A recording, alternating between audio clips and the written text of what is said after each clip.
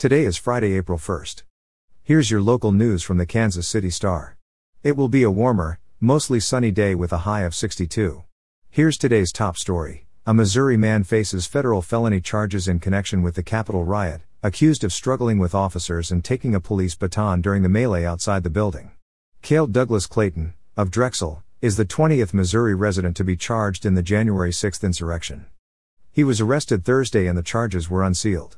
Clayton told FBI agents during an interview that he had gone to Washington, D.C., to attend the pro-Trump Stop the Steal rally and walk to the Capitol grounds afterward, the charging document says.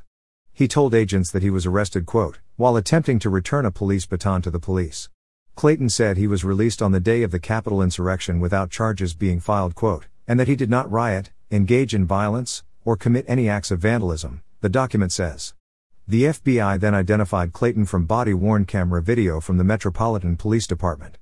In the video, the document says, Clayton can be heard shouting at officers on the front lines outside the Capitol.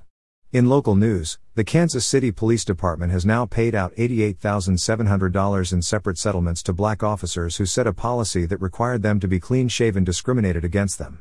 The so-called beard policy allowed no exception, even with a doctor's note, for those who suffer from a skin condition that mostly affects black men and makes shaving painful and harmful. Several officers filed lawsuits in response to the policy. A few others received settlements before actually filing civil lawsuits against KCPD. The department this month agreed to settle two claims, with officers Joseph Alexander and Daniel Vasquez, for $12,000 and $14,700 respectively. A third lawsuit, filed by Officer John Wyatt, is scheduled for a jury trial in late June.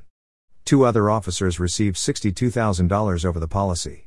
KCPD has reached a mutual agreement with the officers but could not discuss any other details because it involved personnel matters, said Captain Leslie Foreman, a spokeswoman for the police department.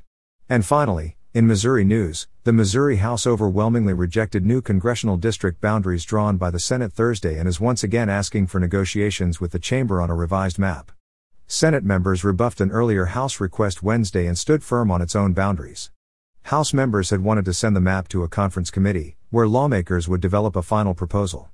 The House voted 26-129 to reject the Senate's map and asked for another conference committee. With today's decision, the congressional map appears to have re-entered a stalemate.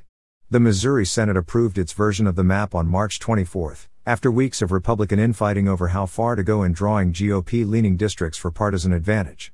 The final agreement was a compromise among Republicans, including between GOP leaders and some members of the Conservative Caucus, a hard-right group of 7 senators who had filibustered previous proposals.